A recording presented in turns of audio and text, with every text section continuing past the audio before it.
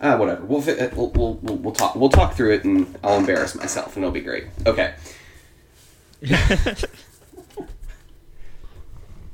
Math is very hard. Yes.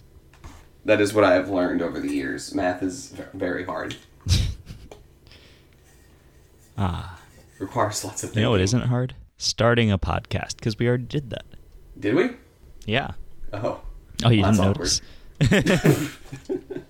I don't know if I agree with that. Cool. So what do we do once we start a podcast? We usually say, welcome to episode such and such. Well, no, we don't actually do that here. But, we might do that if we were weird. Oh. I thought that's what makes us weird, is because we don't have a set schedule or a set, predetermined format. Your weird is another man's treasure. What? Cool. So maybe I'll just say it then, that this is episode 35 of Layer by Layer, and we're recording now on Monday, June 29th. This is a podcast that's ostensibly about Rubik's Cube, speed cubing, and occasionally often about other things. Yes. Was there a bell in there or no? All true. No, there was no bell. Oh. Did the bell not change? Like the prizes, just no bell. Well, yes. Okay.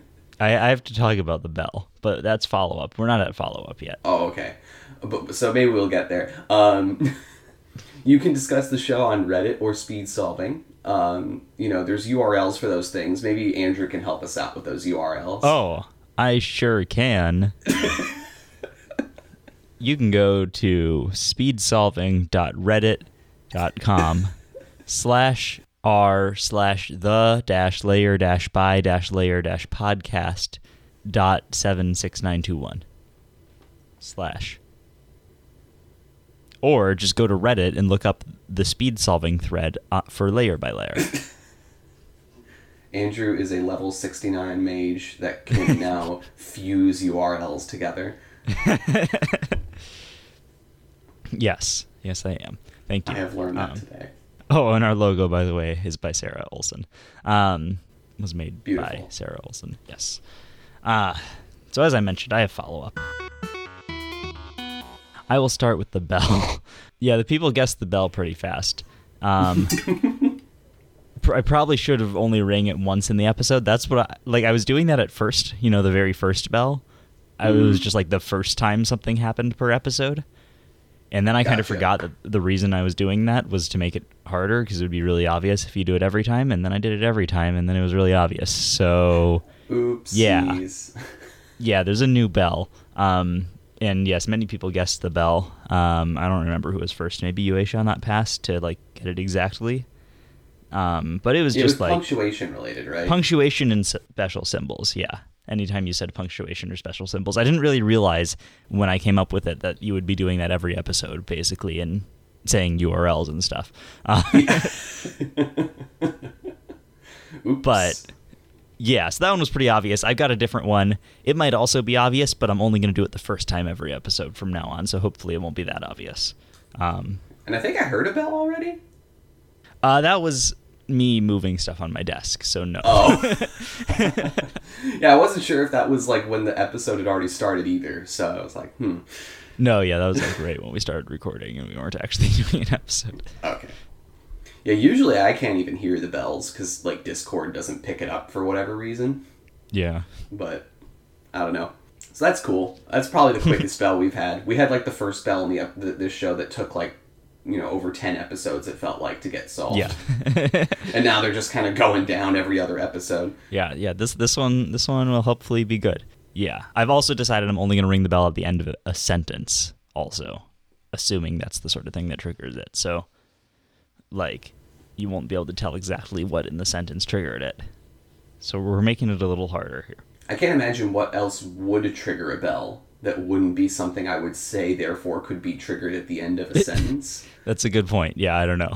Unless, we're starting to do visual cues on a podcast, which is awful. Yeah, it's whenever you blink. Ding, ding, ding. You can't even see me right now. I can guess. I am a pretty heavy blinker, so you probably have to ring that bell very frequently. New side episode idea: the hit the bell every time I blink. Yeah. Podcast. We'll have to do a video call for that. All right, but there's other follow-up as well. Okay. So last episode we talked about streaming. I want to talk a little bit more about that. I have decided on like a schedule and stuff for my streaming, so I just wanted to announce that more formally here in case anyone wants to find that. I'm going to be streaming every Friday from 4 to 6 Pacific time. You can figure that out in your own time zone. Yeah, so if you want to come check that out, you can. Kit will be on occasionally, and so will lots of other people. Is that your only time you're ever going to stream, or you just might do it randomly at other times? I might do it randomly at other times. I might also add to that schedule, but for now, that's what I'm doing. Cool. So I'll keep you updated on changes to that. And I also want to talk about streaming on the topic of Tazlin, who you mentioned last episode. I feel like Tazlin actually might benefit from being a bit slower than on most Twitch cubers, because Tazlin solves are like really easy to follow. So for other people who are around that speed, I feel like it's more interesting to watch that almost in some ways, to watch somebody who's a bit slower and you can really see what each like step of their solve is and stuff. Like it wouldn't be that interesting to watch a speed run, right? If the speed run was over in 8 seconds and like you can't follow the splits or anything. But yeah, most people would watch like, people pushing for world records on speed runs because they take hours to complete sometimes. So yeah. So I just feel like that might even be an advantage where it's like, oh, you can actually follow along with Tazlin's solves and be like, oh, okay, he's doing better at this part of the solve, doing worse at this part, whatever, I feel like that might be a benefit actually to him. Yeah, I think that's fair to say about Tazlin to some extent, but I really think that his success, I think, from what I've seen, is much more predicated on like just that he's good at talking with his community. Oh, yeah, that too, for sure. I mean, there's a lot of people that stream on Twitch that are not necessarily like the fastest cubers, but I think he does a lot of good stuff with bringing people onto his podcast, or not his podcast, his Twitch stream for just like general like good conversation, and also involves his chat in solving, on Let's Cube, or I think he uses Let's Cube. So I think it's just he's just doing something different. And solves being slower and easier to recognize for beginner cubers may be one reason he has a niche, but I think that's not necessarily the best reason he fits a niche. Yeah, that's fair. I was just saying that because I checked in on his stream, and he was just like cubing and like talking throughout the solve about what he's doing. And it was like, yeah, I can actually follow these steps. Whereas if I tried to do that, it'd be like, line. Pair. Like, Yeah. Yeah, so maybe he does have some appeal to, cubers who are newer to the scene. I don't know, though. Yeah, I definitely agree, though, that like that's probably not the main reason, but I thought it was interesting to think about that. Or even just like, maybe that's not necessarily that much of a point about Tazlin, but it might be a point about why streaming cubing is harder than other things. Right. To some extent, because it is just inherently more difficult to follow, I think. I think, though, that there's a lot of like Twitch streamers out there that aren't necessarily the fastest either, but they don't get many viewers. And I think that if you're going to have that be a reason that like people come to watch you, like you have to sort of like fit, you have to have other reasons to fit like a niche in the Twitch cubing community. And yeah, like I think the main thing is just that a lot of like newer cubers that try to Twitch stream just don't interact with their community well. Are you calling me out? No, was not thinking of you. I don't know. You see a lot of people trying to stream in like the Rubik's Cube category on Twitch, and I don't know. There's various reasons why they don't see as much success as other streamers. Most notably having bad layouts. Yeah. Where 90% of your screen is CS timer and not the cube being solved. But I think also like even if you do have a good setup, that most of the time I try to like watch like underwatched Twitch streamers in the cube category, they're just like not talking about anything. And it's hard, like, because like you have to start by talking to almost nobody and like expect that just nobody's going to respond to you. Yeah, exactly. Like You just have to have a running commentary with yourself, like you have to be able to improvise an entertaining monologue, pretty much. Yeah, and it's like you have to do it knowing that probably no one is there to hear it, but know that you kind of have to do it because when some people do show up, you have to like catch their interest when they come. Yeah. So it's a tough situation starting out, like if you don't have a follower base to like get things going. And one piece of advice I can really say is that like if you are starting out and trying to be a Twitch streamer, like if you have a friend that could just be in Twitch chat, like to like say things to you occasionally, Yeah. just to like keep things going and like to also like be the sort of welcome committee for anyone that does also pop into chat. I think that can really help. Yeah, just that anyone else who comes isn't like the only person in chat. Yeah, exactly. Yeah, it could be. It can look weird to have only one person in chat, but I think it's better to have that person than nobody because it at least like forces you to be more entertaining when other people do show up. Mm-hmm. I agree. So if you're wanting to start on Twitch streaming and have someone you can go in on with it, just set it up so that like you could be in each other's chat rooms. Mm-hmm. To like get things kind of going on your community. Yeah. So it's not just a blank empty void with you not saying anything either. Yeah, I think that makes sense. Yeah. In general, just like collaborating in that way is good. Like if people see you in each other's chats, then that'll be good for both of you in any case. Mm-hmm, mm-hmm. Assuming one of you does start to do well. Exactly. Yeah. Yeah. I think it just helps a lot to have someone to go in with you when you start going live and not just kind of going on blindly. There was one more thing. Kevin Matthews really wanted me to talk with you about this. Oh boy. So Kit. Yes. You're still not using a calendar, are you? No. I think Kevin just wanted me to like shame you for that a little bit. And he gave me some links and stuff that he said were pretty helpful. I don't know. I'll put them in the show notes. Okay. You can check them out if you want to. I don't feel like they I'll put them in later, hopefully. Like when I'm editing, I'll remember to do this because I don't have them on hand right now. I didn't know Kevin Matthews got the Let's Shame Kit section of the podcast. Yeah, of course. I mean, normally that's reserved for me, but I have outsourced. What does he just recommend different like phone apps for calendars or? No, it's more like having systems for managing emails was one of them. One Touch email management. Are you familiar with it? No. The idea is basically that every email you get, you look at once and then you archive it. And with each email, you send it to one of 4 places, either your calendar, your to-do list, your reading list, or your like data, like a data repository. Like you just have a place where you put all your things that you might need to refer back to later. Can you hear my cat?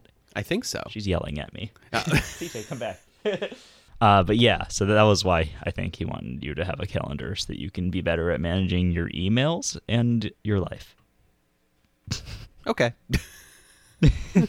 It is a good system. I haven't quite used a One Touch email system, but I'm starting to use it now, actually, after reading the things he sent, because it was close enough to the system I did anyway and just seemed like slightly better. So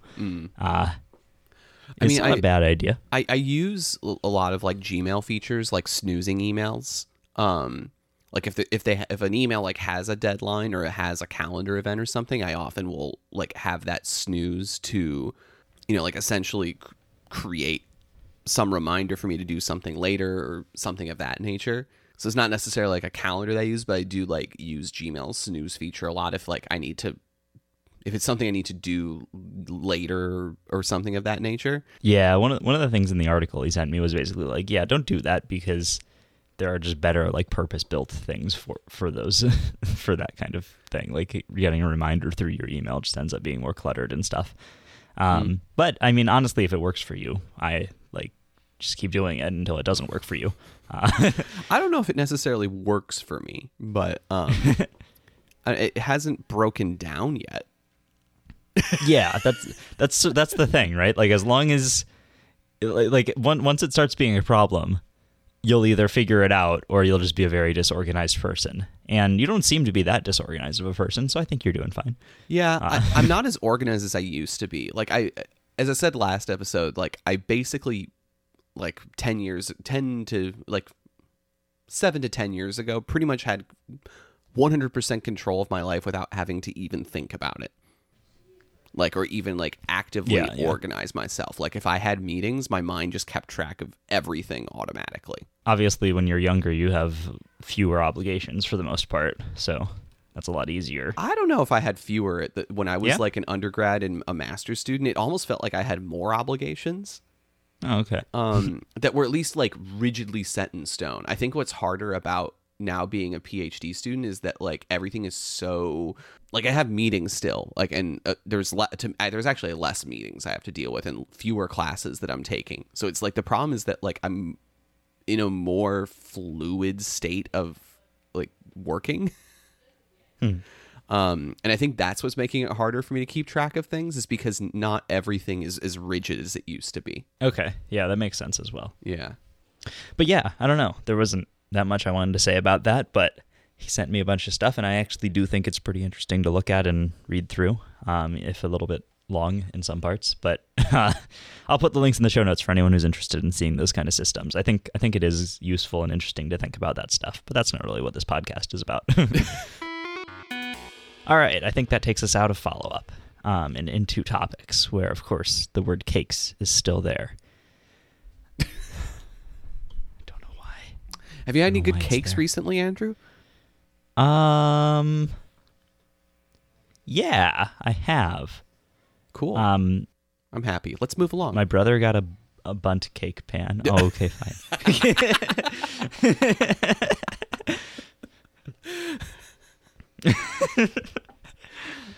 That's that topic for today.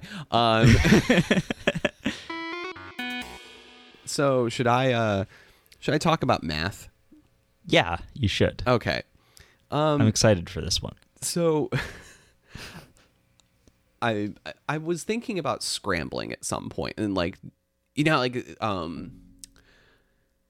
if you're doing random move scrambles, God forbid, but if you are doing random move scrambles, you can't just blindly generate moves at every single step because of cancellation and also commutation. Right. Okay. So like obviously you don't want to like if you're generating like a random move 3x3 scramble, you don't want to generate R and then R2. Yeah. But you also don't want to generate like R L prime and then R2. Yeah. Because the R2 it doesn't add a new move, it just changes a previous move. So one could be interested in seeing like how many moves is required to at least surpass the number of possible states generated by random move. Because so like, we know there's 4.3 times 10 to the 19th Rubik's Cube states. And one question you ask is like, how many different random move states are there for sequences of 25 moves?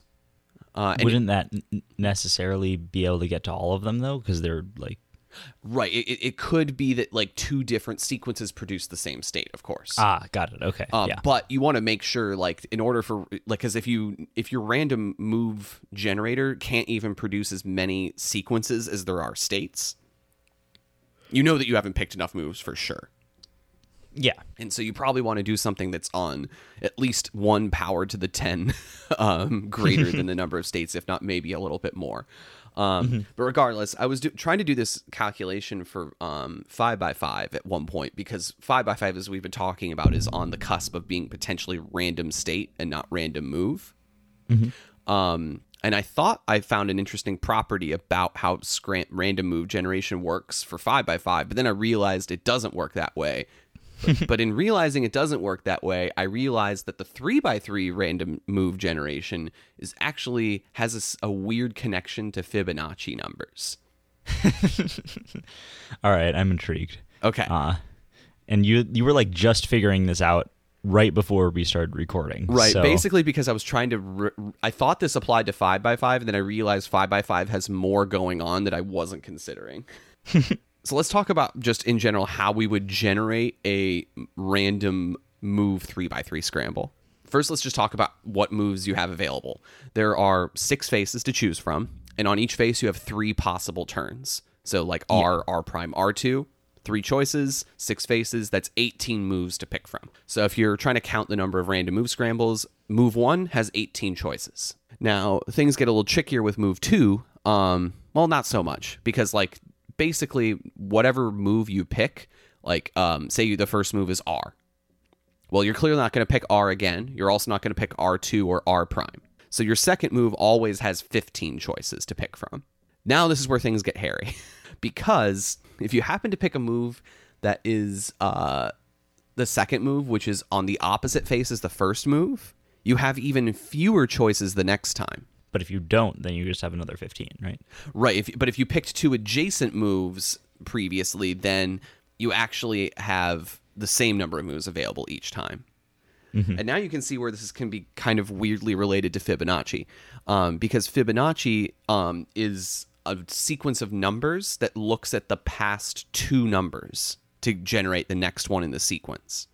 Yeah. So you start off with 1, 1, and then 1 plus 1 is 2, 1 plus 2 is 3, 2 plus 3 is 5, for anyone that's not familiar with Fibonacci numbers. So that's how you would generate the Fibonacci number sequence. But here's what's interesting. If you're trying to count the number of states there are that you could generate from random move sequences, one thing you'd probably want to do now when you get to this third move is make different branches to account for different cases. Okay. Yeah. Because you have case 1, the previous 2 moves were on opposite layers, and case 2, the previous 2 moves were on adjacent layers.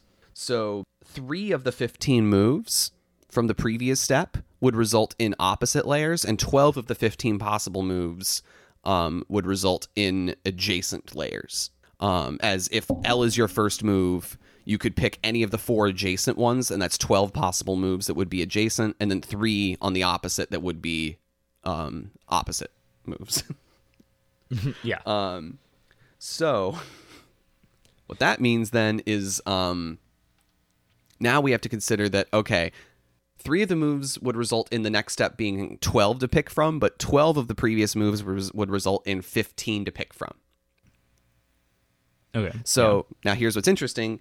First move, 1 case. Second move, 1 case. Third move, 2 cases.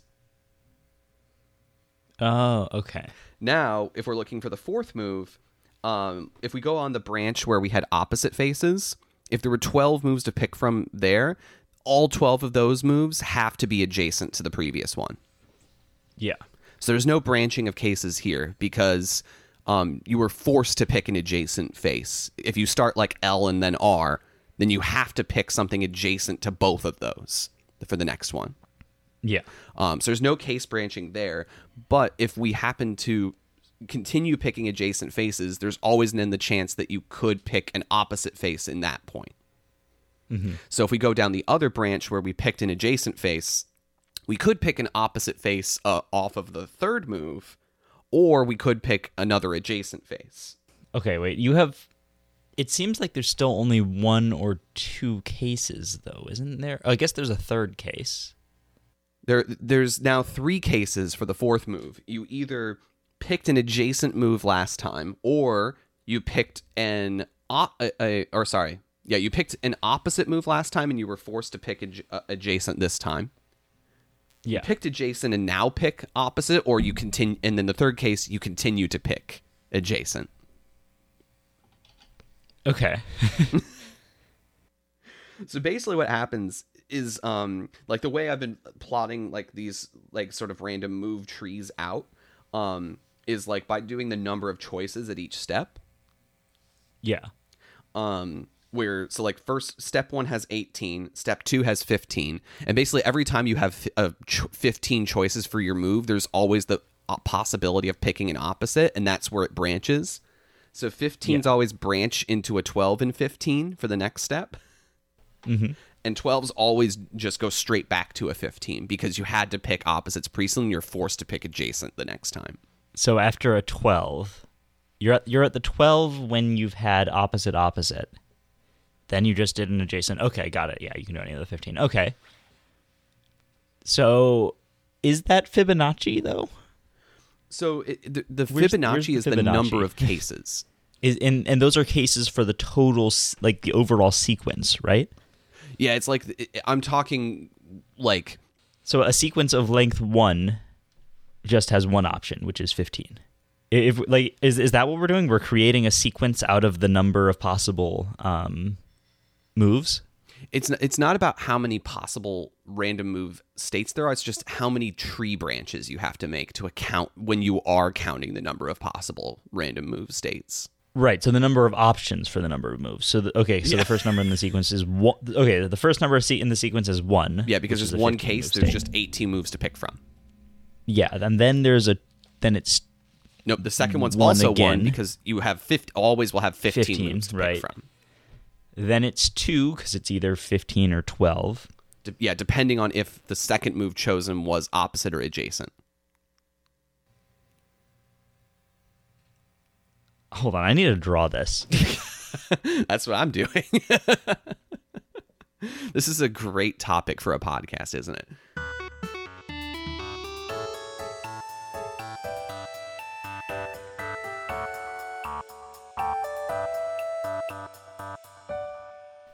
$18, 15, and that splits into either 12 or 15. And anytime it's 15, it splits into 12 or 15.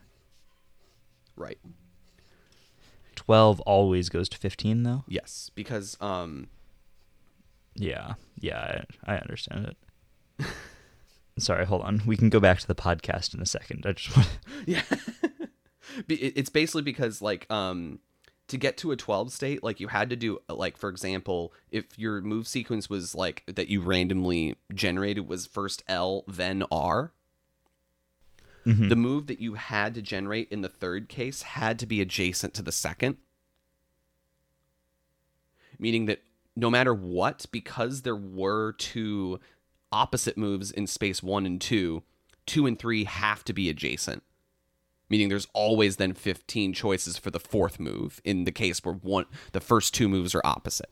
Yeah. Okay, so now I'm trying to understand why. Like now I can see where the Fibonacci is, and I'm trying to understand why. So obviously, 12s turn into a 15. 15s turn into a 12 and a 15. Mm-hmm. And because at like the second or the third, I'll call it layer 2 of the tree, calling the first layer 0. Yeah. So that's how I'm used to thinking about trees. Okay. So at layer 2 of the tree, you have a 12 and a 15 option. Yeah. That's your first case where you have two options. Yeah, that necessarily splits into 3, because anytime you have a 12 and a 15, it splits into 3. As a result, I can see where the Fibonacci comes in now. Yeah, so this is actually related to like a reproduction problem for Fibonacci. Basically, like you could create the Fibonacci sequence by like creating a bunch of rules for like how these like theoretical rabbits procreate. Mm-hmm. Where like you basically start with like a 12 because the 18 in our case is basically acting like a 12. But basically, say you start with one white rabbit. Mm-hmm. Every white rabbit in every white rabbit will become a red rabbit in the next phase. And then the red rabbit becomes a white and a red rabbit? Exactly. Yeah. What that does is, like, that's all Fibonacci is it's a recurrence relation between two numbers, Exactly, right? yeah. And it is, like, self-similar. So as a result, whenever you can look at any point in this tree and find that recurrence relation where you go, essentially 15 splits into 12 and 15. Mm-hmm. Then on one of those branches, you're back at 12, so you're like one number back on the tree. Yep. Because the 15 had a 12 above it. The other branch has a 15 again, so now you've got a 12 and a 15. And that's just like the definition of Fibonacci, which is the previous two numbers. Yep. And you're back there again. And so every time that 15 splits, it gives you the previous two numbers. Yes. Yeah, so if you draw this out, it is very easy to see. I don't know. I have no idea what we sound like right now. Bunch of crazy people trying to talk about math. I feel like we should make a video about this. Yeah, I mean, because it's kind of cool. Like this, it is pretty cool. Yeah, because it's something that like when you actually like try to map this out for yourself, like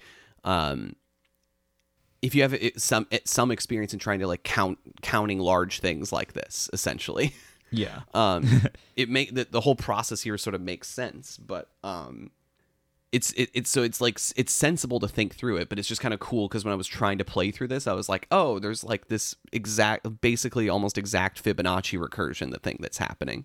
Yeah, it really is, because it's just like one type of state becomes either the previous state or a new state, which will then evolve into the previous state. Right. And that's pretty much the definition of Fibonacci. Yeah. And to explain out the idea I was talking about previously, like to just remove the cube thing from it, the basic idea that like random move generation is relating to that generates the Fibonacci numbers is that rabbit example I talked about. Yeah. So why don't you talk more about that? Yeah. And why that really creates the Fibonacci numbers? Because Right. I feel like that's perhaps easier to follow than when we're throwing in these other numbers like 12 and 15. Yeah. So it's like, if you start with one white rabbit and then follow the rules that like in the next phase or next step, every white rabbit just becomes a red rabbit, or like maybe just call it black because that's easier to shade in when you have a pencil or a pen. Yeah. So like every white rabbit will become a black rabbit in the next phase, but then black rabbits in the next phase will become both a white and a black rabbit. And yeah, the reason this ends up working is because when you actually draw this out, you can literally, every time the next step occurs, it's harder to do this until you get to like actually the step where there are two previous ones before it, but you can always map each step as like the previous two steps. Like you can identify the exact layout of those two steps in the step that follows those two. Yeah, it's very easy to see visually if you draw out an actual tree like this, where you can see, okay, if you look at this layer, how many elements are in it? Well, it's just the layer above it plus the layer above that. Yep. And that's because the layer above it recreates the layer above it. Exactly. Plus itself. Yeah, so if you want to just see the general concept without thinking about cubes first, try this exercise for yourself where you just start with one like unshaded circle and go with the rule that like underneath every unshaded circle you draw a shaded circle, and under every shaded circle you draw another shaded circle and also an unshaded circle. And if you do try this and you can't figure out how it relates to cubes still, try to write a comment letting us know, and maybe we'll go over this again next episode, so that once everyone's done that, we can hopefully explain it in a way that makes more sense with the cube. Yeah. We get a lot of comments all the time that like we start talking about things that are over most people's heads. So I'm trying to keep this in mind, but I also like talking about this kind of stuff. So yeah, this is the most interesting stuff, I think. I agree, but I don't know. Hopefully we're not too over people's heads when we talk about this stuff for the general listeners here. Yeah, just try the rabbit thing. I'll cut out probably a bunch of the other stuff where it was just like me drawing and Kit like muttering about numbers. Yeah, but basically the idea of like how many moves you have available, like is when you generate a random move sequence, has to look at the previous two moves, because they have to check to see if the previous two moves were opposite or adjacent to determine how many possible moves there are in the next state. Yeah, and each of those previous moves had to itself look at the previous two moves. Yeah. Which is exactly what you're doing with Fibonacci numbers again. Yep, exactly. All right. Well, that made some sense, possibly at the end. Yeah. You want to talk more about more tangible cubing? I guess. Oh, shoot. That was supposed to happen somewhere in there for sure. Somewhere in there for sure. Yep. Just sometime between the last like transition noise and now, that was supposed to happen. That's all the help you get, listeners. Sorry. Man, you're the worst, Andrew. We need a new bell person. I was distracted. I was drawing trees. Happy little trees? So to bring it back to cubing, to what extent is learning algs worth it? This is something that Stanley Chappell and I discussed on my last stream. Okay. Because I was doing a thing where I just, like, every week, hopefully, I'm going to learn some algs, some ZBLLs. And Stanley knows a lot of ZBLLs himself and a lot of other algs and stuff. And he said to me that he thinks it's something of an unpopular opinion, but he thinks that learning algs is worth it. Is worth it. Yeah. First of all, do you agree with that? And secondly, do you think that's an unpopular opinion? Because I'm not sure. Honestly, I don't know. It's hard to say that, because I think that I think both sides would argue they're an unpopular opinion. Yeah. Because, like, I think for so long people have like, I think it's because it you know, like, initially the idea is like, learn more algs, therefore I get better at cube, which, like, is so 100% true early on. Like, moving from beginner's method to 4-look last layer is, like, just such a giant leap. But then I think that, like, obviously the trade-off to, like, of how much you gain versus, like, how much you have to learn really flips itself on its head. You know, once you get to 4-look last layer, where you know 2-look OLL and 2-look PLL, the next not logical step is, like, to move to 1-look PLL, where you have to now, you know, learn, you know, the rest of the 21 algs for PLL. Yeah, so instead of having, like, what, 3, I guess? Yeah. 3 or 4 if you want, like, full 2-look. Mm-hmm. Now you have to learn 20, and it saves you 1 step rather than learning 4, and it saves you, like, 5 steps. I think you have to actually, to be pure 2-look on PL, I think you need 6. You need an opposite and an adjacent corners case. And then you need the 2 U-perms, Z and H. That's true. I consider the 2 U-perms to be the same. Oh, well, if we're talking 21 is the total, then we have to say 6 is for 2. Okay, fair. Fine. Yeah, that's true.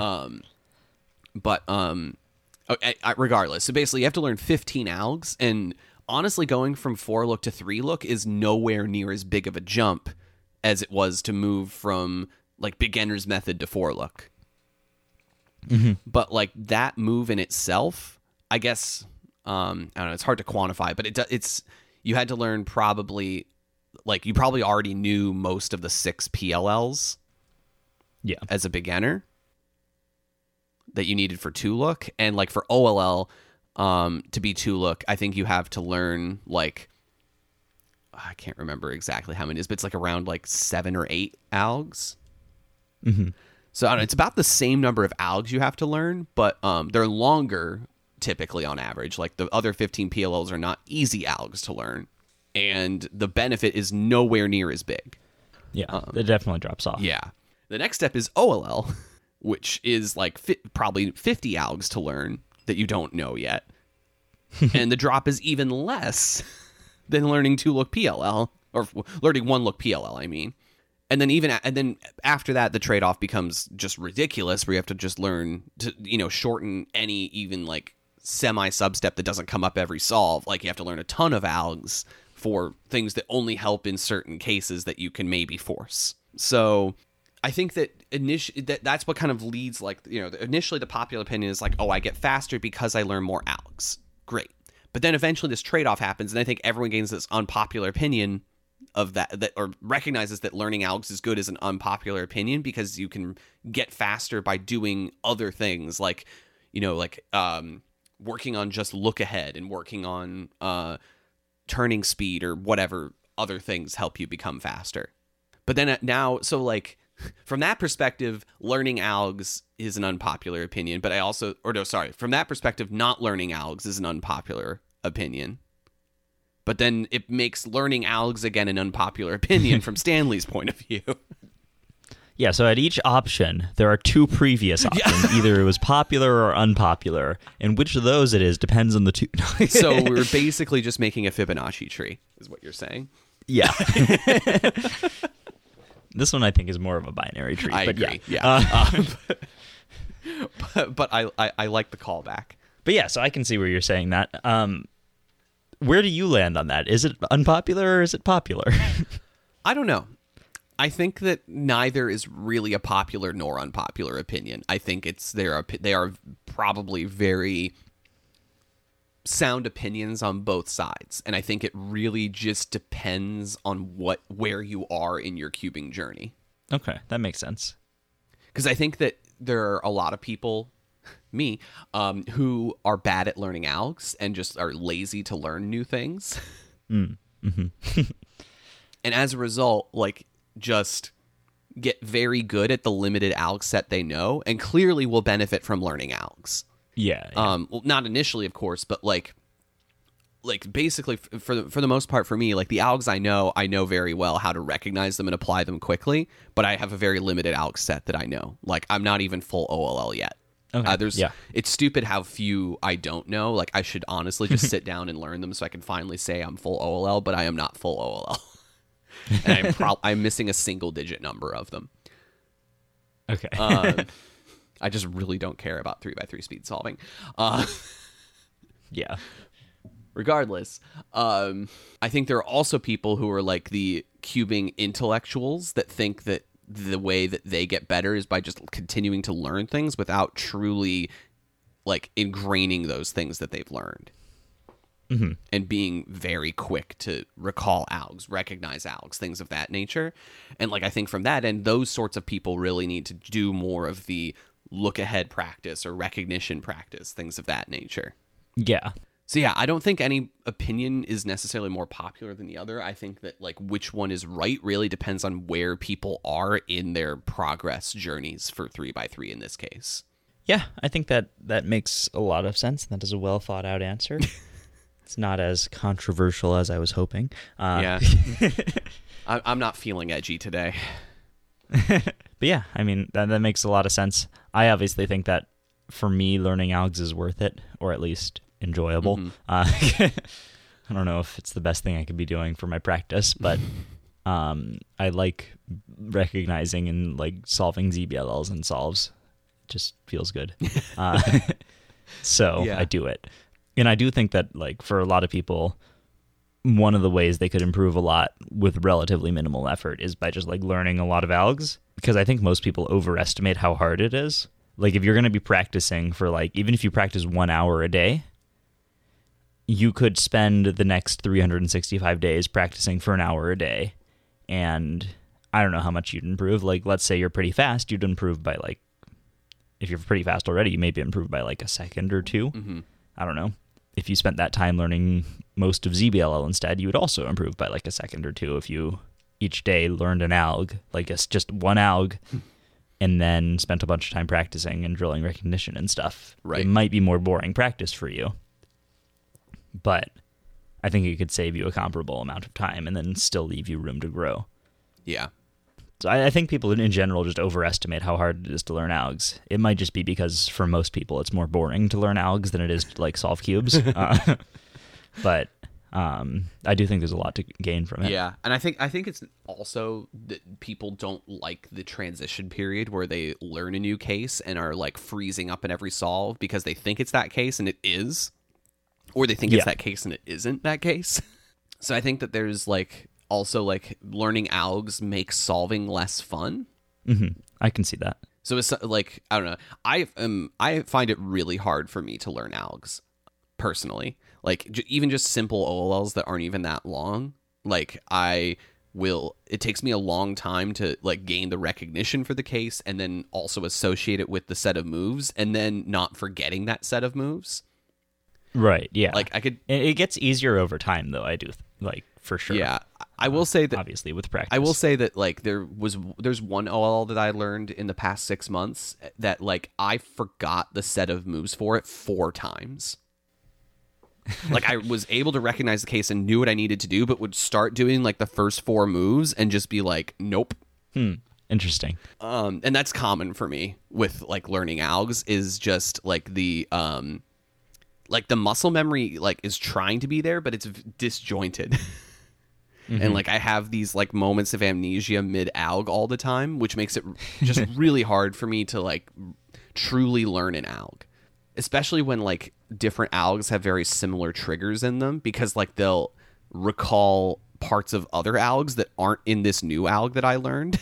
I think that's the thing that happens when you don't know that many algs, because your fingers get so used to doing just a few. And kind of like once you learn enough different things, that stops being a problem just because like your fingers stop assuming that you're always doing the same thing.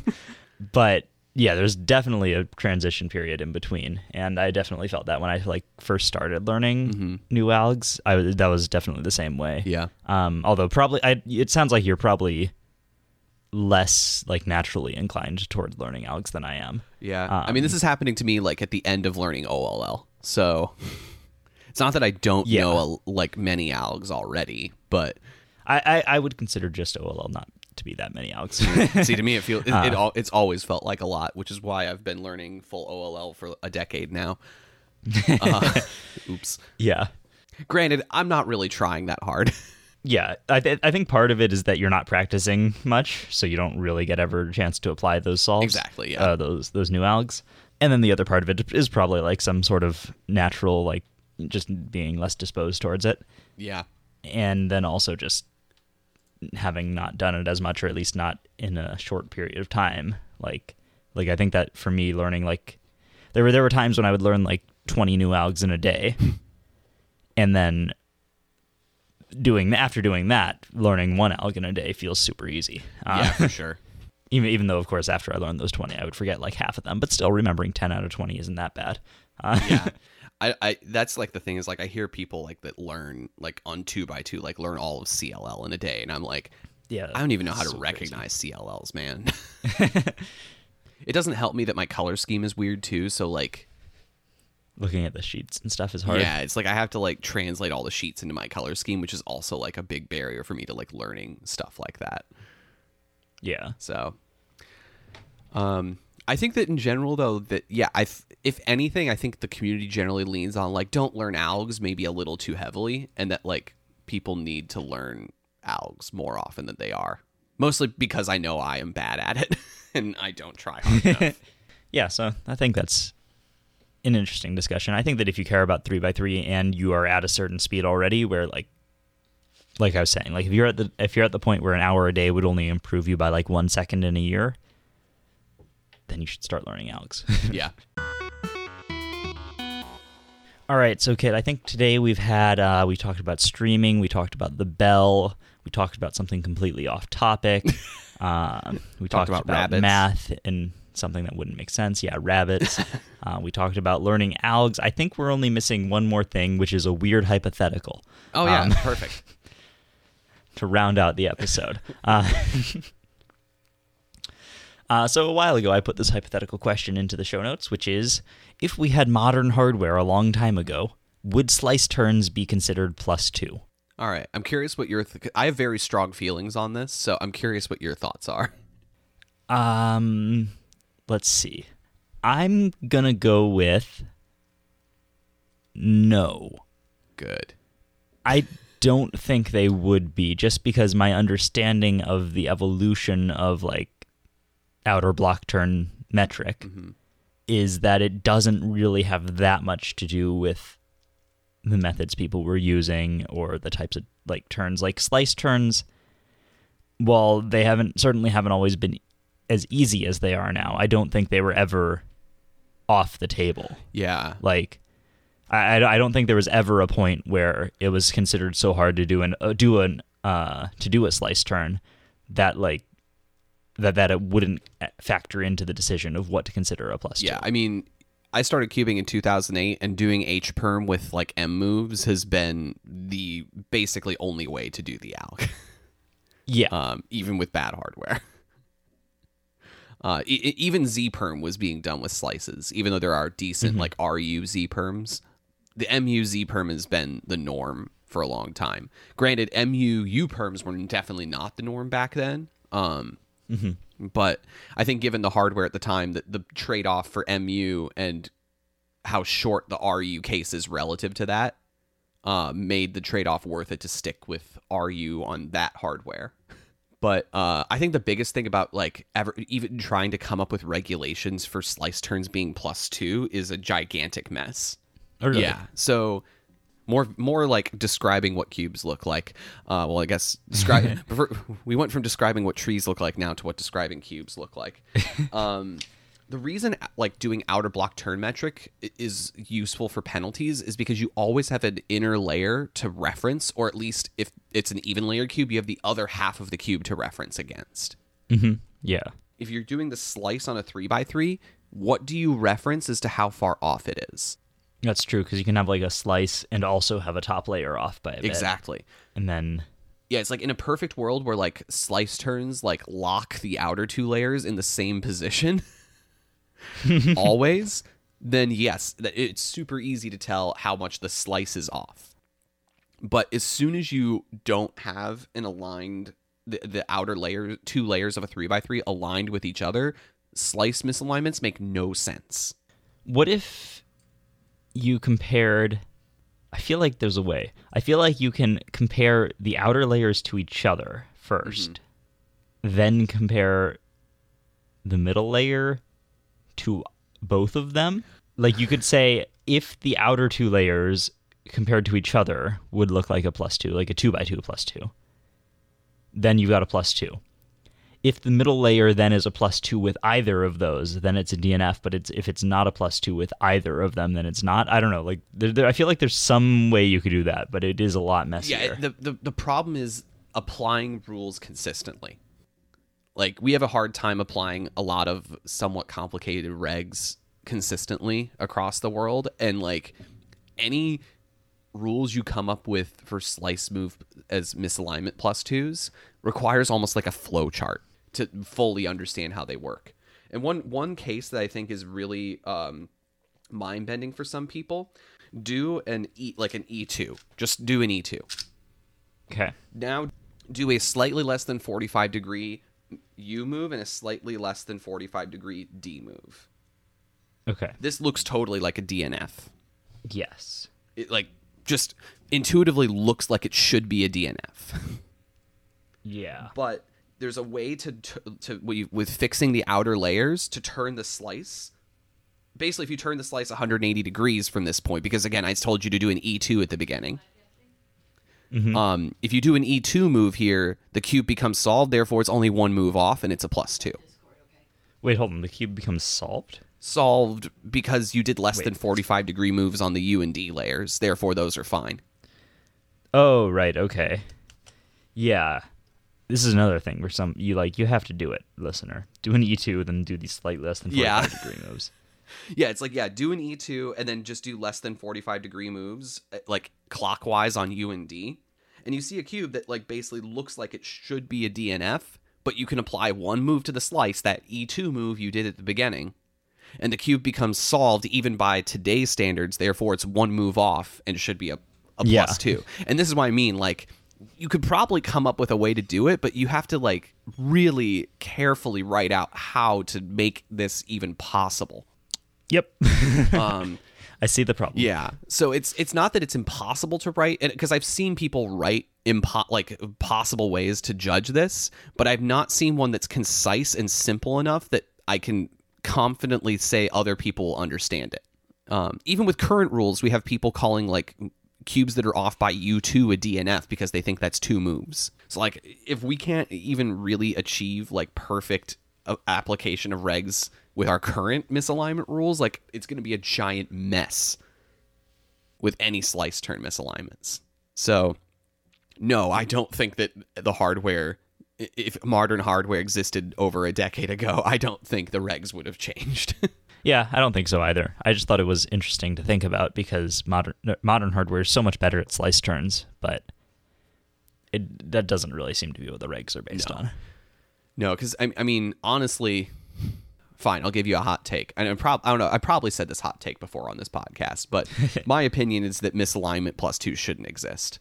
Yeah, you've said that before. Pretty sure it's one of my more well-known hot takes. But yeah, to some extent, like they are not method neutral. With like Ru compared to CFOP or ZZ, for example, and the time addition is just so arbitrary. Like, why 2 seconds? Why that means something completely different on every single event. Yep. From like basically death on 2x2 to virtually meaningless on multi-blind. Yeah. So I don't know. There's definitely good arguments for keeping them that I respect, and I'm definitely like not gonna die on this hill. But I think in many ways the WCA would be better off trying to not have misalignment penalties in general, other than just if it's more than 45, it's DNF. That should be the misalignment penalty. That would make a lot of my solves DNFs. Well, it would force you to solve the cube next time. So, what's going on in Hollywood, Maryland these days, or in the past? Well, depending on what kind of fact you have. Given that, Hollywood is, typically a well-known place, not in Maryland, you might wonder, how does Hollywood get, its name in Maryland? Okay. Well, turns out that the name started because there was a general store in unincorporatopia, Maryland, and they needed a name for the post office that they were going to have inside this general store. Basically, dude sees tree. Holly tree. Tree has wood. Hollywood. All right. That's how it got the name. Really? Yep, there was a gigantic holly tree in front of the general store that needed a name for their post office. All right. That's like very boring. I know, right? It's kind of like I remember playing some game where, like, I don't know, it's like some like game involving creativity. I was like really young, like 13 or 14. And like I think I can't remember what the game was called, but it was some general like Pictionary-esque kind of game where you have to like draw out things. And they're based on like prompts that the people create themselves. Okay, yeah. And like I remember just literally like looking down and I'm like, there is paper in front of me. And then I look up and it was like there's a picture in a frame. And I wrote down on the thing like as like one of the entries, paper frame. And then like someone called me out and it was just kind of like, who made this one? And I was like, it was me. And he just kind of looked at me and was like, I wonder how he created it. And then he just like looked, he was like, looks at paper, looks up, frame, paper, frame. And I was just like, I never felt so violated in my life. Sometimes my girlfriend Sophie will do like 20 questions with me. Mm-hmm. And my first strategy is always to look around the room. Yeah. But to be fair, that's also her best strategy when I try it. So So what you're saying is that basically I guess what I'm saying is that Hollywood, Maryland was basically a game of 20 questions. Yeah. Where they're like, well, I better just look around me to figure out what the answers to this should be. Yeah. Now it makes me wonder how Hollywood was named in California. It's got to be the same way, right? Yeah. I mean, I feel like it has to be. Like, what else? Where else does Hollywood come from? Unless they were like, man, I just got back from Maryland. Wonder what I should name my new city. It's definitely based on a California holly tree. Okay. That's settled then. Yep. It's interesting that like wood is what people use, like to like not like Hollyville or like Holly Town or it's like Sherwood or whatever, right?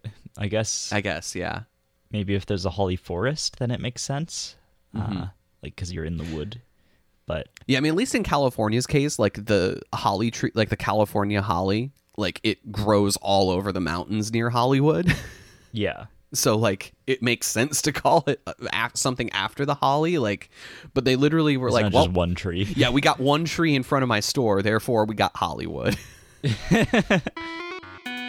right, let's move on to our new SE events. Yes. So you never did my event, and I am curious to Right. hear your experiences with that event. Yeah, so for those who don't remember, this was from 2 episodes ago, 3x3 with face. I got a 120 average of 5, which is that's slightly better than yours, I think. Nope. No, slower. Slower. I had a 111. Oh, okay, cool. Yeah, So it was difficult. I had the good solve in there. I had a 102 and a 107, so I had some good solves. I think the difference between the good solves and the bad solves was that on the good solves, I had a lot of 2-gen stuff, and I could just kind of hold the cube so that I didn't have to keep shifting where my face was. Yep. What part of your face did you put the cube on? I kind of rolled it all over my face in the end, to be honest. At first, I thought that perhaps I could find a loophole and my tongue would be long enough that I could hold it on the end of my tongue and see the cube awful. Pretty well. Please stop. Don't say anymore. I sanitized it first, don't worry. I mean, you're still probably getting like your lube on your tongue. Just like, we don't need to make that like a popular idea. Don't worry, that one didn't last long. It wasn't a good strategy anyway. Okay. But yeah, so I kind of like, some of it was on my nose, some was like my cheek. I couldn't find a great place, to be honest. Yeah, mine was mostly, I thought nose was going to be the best strategy at first. So like, I think my first solve was mostly on my nose, but it didn't work very well. Yeah. Just because you end up being cross-eyed way too much. I found the best place for me was mostly on my chin. Chin. Oh, I have a beard, so that makes turning more difficult. Oh man, I didn't even think about beards being an issue with this event. Does beard count as face? Like if your cube is just on your beard? I guess so. My beard isn't long enough though to like get an advantage out of that. Yeah. Yeah. I never really considered whether a beard was an extension of your face in this event. So we don't have to really think about that too much anymore though. So what new event did you come up with, Andrew? I already told you about this actually, because we're going to be doing it on the Pocket Show this Friday on my stream. My event is speedrunning the GoCube tutorial in the GoCube app. All right. Have you been using LiveSplit for this? I haven't. I need to figure that out. Okay. I was hoping you did so that I could borrow your splits. Yeah, no, sorry, I don't have splits. I just timed it once. Although I'll figure out splits or LiveSplit or XSplit or whatever before the stream this Friday. Okay, cool. But yeah, for now you just have my overall time, which is 7 minutes and 12 seconds, which is a lot longer than I expected it to be honest. Yeah, that is. The tutorial is a little bit annoying. You will find that. I'm not going to give you any hints, though, because I want to hear what your first time is. I've done the tutorial before because you have to unlock it. I have as well, but I just didn't remember it. Yeah. So I'd imagine as far as there are tricks. Yeah, there's definitely lots of places you can save time. But figuring out exactly what those are is going to be interesting because there are some places where I thought, like, I did one thing, and then I was like, oh, okay, this part I can skip over for this next thing. Mm-hmm. And then it was like, nope, you have to undo all those things you just did. And I was like, what? It's not consistent within itself. Like some places it doesn't let you skip steps. Some places it does let you skip steps. So yeah. So as far as the ruling I used, you start the timer when you press like the start tutorial button. So like you don't go into the tutorial screen. You just go, let me see exactly what the button says. So you go into the like learn tab in the app. Yep. And when you press the button that says Start Academy, that's when I started the timer. Okay. And I stopped the timer when the cube was solved and it says congratulations. So like when you do the last turn of solving the cube. Speedrunning this makes me wish I had a foot pedal because it's like I don't know what it's gonna be like annoying to have to split by like taking a hand off the cube. Yeah, I'm probably like, I don't know, when I do it with streaming, I'm probably going to split with like my keyboard on the ground or something and just press the space bar or however you do it. Yeah. Just who needs a foot pedal? Just put keyboard on ground. Yeah. But yeah, I wouldn't be surprised if this can be done sub 5, maybe even a lot faster than that. Did you say what your time was? Depending on how much you can skip. 7:12. I think I said it, but okay, I wasn't sure. Yeah. Yeah. Seems reasonable. Yeah, I wanted to make sure I did it before, because I had the idea of doing it on stream, and then I realized I also needed an SEE event. And I figured that would be a good excuse to do it first, so that I could be guaranteed to have the world record for a little while. So, I also did a GoCube related event. Oh, okay. Interesting. Mine is like a GoCube blindfolded solve. Oh, okay. I like that. Where you basically solve the cube with the GoCube out of sight, but you can use the phone screen. Okay. Huh. Yeah, I'm sure people have electronic cubes have probably tried this at some point. Yeah. Because it's kind of cool. It's like you end up like using your cube as a controller in that way. Mm-hmm. And the GoCube, in my opinion, because it does the rotation tracking the best, is best at like actually doing that well. And again, it makes me really, optimistic for a Cubing 99 at some point. Yeah. That would be how you'd have to do that, so that you can do cool effects with the cube and stuff. Yeah, it's just like you basically use the cube as a controller with the cube on the screen, and the cube could change. Like someone sends an attack at you that like flips two edges or something like that. Yeah. I feel like I should maybe start working on something like that, because there are ways that you can do that. Like there are websites and stuff that you can connect a GoCube to and have it track the moves. So I guess there must be APIs and stuff that would allow me to make something like that. I don't know. It's interesting. From what I've talked with Lucas about this, and I think that's the rotation tracking that's the hardest to get out of GoCube, which is the tough part. And the most useful. Yeah, definitely. Which is like why, like when I stream, like the best way to display the GoCube is literally through the GoCube app in the tutorial. Yeah. So yeah, I don't know.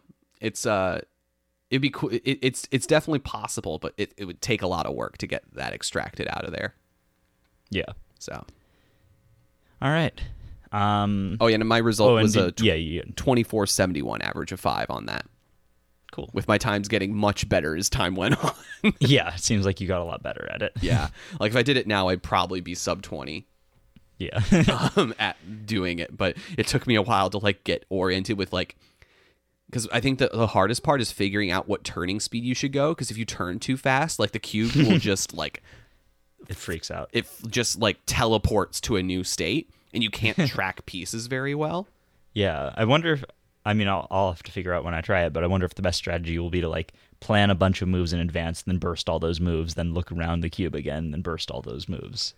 Yeah, I actually think that slow turning is probably a bit better, just to be able to turn the cube as you normally would if you could actually see it, rather than like do the beginner like spam moves, pause for 2 seconds, spam moves thing. Yeah. I don't know though. I'm not as good as seeing like where my next F2L pair will be after doing the first. And my first solve, I think I tried to do that a bit. My first solve was a 36, and I tried to do that a bit, and I just like destroyed an F2L pair because I thought I planned it correctly. So, all right. It's interesting with these events that we always give our first try. So it's like, if we just practice these events slightly, we'd get a lot better times. But that's part of the fun of it. Yeah, I think the fun of it is doing the solves while figuring it out on your own at the same time. Yeah, it gives you that fun part of cubing, which is like having a frontier of exactly like nobody's done this before that I know of. So yeah, and the like improvement curve is fun too. Yeah. All right. Well, those are events, kind of, sort of. It's more like we're just inventing like different speed cubing games or just cubing games. Yeah. They're not really realistic things to be events ever, but that's fine too. I mean, if Oven Mitts can be an event, then I think any of these could be if you tried hard enough. I think so. I already have my idea for next week, and I'm excited about that one. Ooh, okay. Does it involve drawing trees? No, it does not. That would be another interesting idea, though. Yeah. I'm trying to come up with something with trees. Performing a scramble and tracing where you are on the tree. Scrambling with tree.